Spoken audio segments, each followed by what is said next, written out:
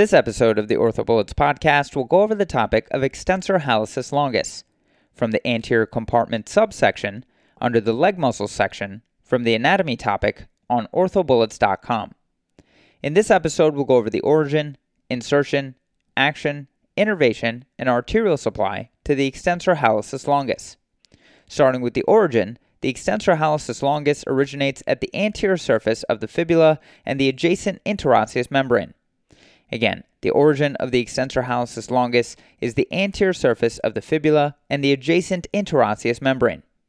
The insertion of the extensor hallucis longus is the base and the dorsal center of the distal phalanx of the great toe.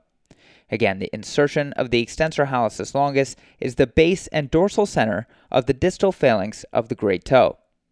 The action of the extensor hallucis longus is to extend the great toe and dorsiflex the ankle. Again, the action of the extensor hallucis longus is to extend the great toe and dorsiflex the ankle. The innervation of the extensor hallucis longus is the deep peroneal nerve, which receives contributions from L4, L5, and S1. Again, the innervation of the extensor hallucis longus is the deep peroneal nerve, which receives contributions from L4, L5, and S1. The arterial supply of the extensor hallucis longus comes from the anterior tibial artery. Again, the arterial supply to the extensor hallucis longus comes from the anterior tibial artery. To quickly review once again, the origin of the extensor hallucis longus is the anterior surface of the fibula and the adjacent interosseous membrane. The insertion is the base and dorsal center of the distal phalanx of the great toe.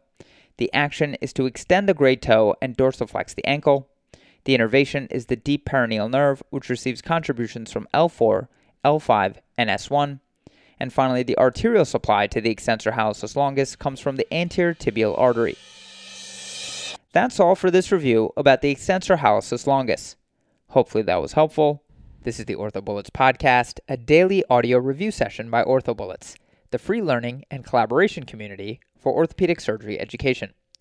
Keep in mind that these podcasts are designed to go along with the topics on orthobullets.com, and in fact, you can listen to these episodes right on the OrthoBullets website while going through the topic.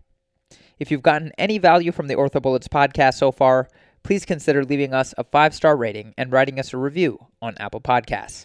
It will help us spread the word and increase our discoverability tremendously. Thanks so much, and we'll see you all tomorrow.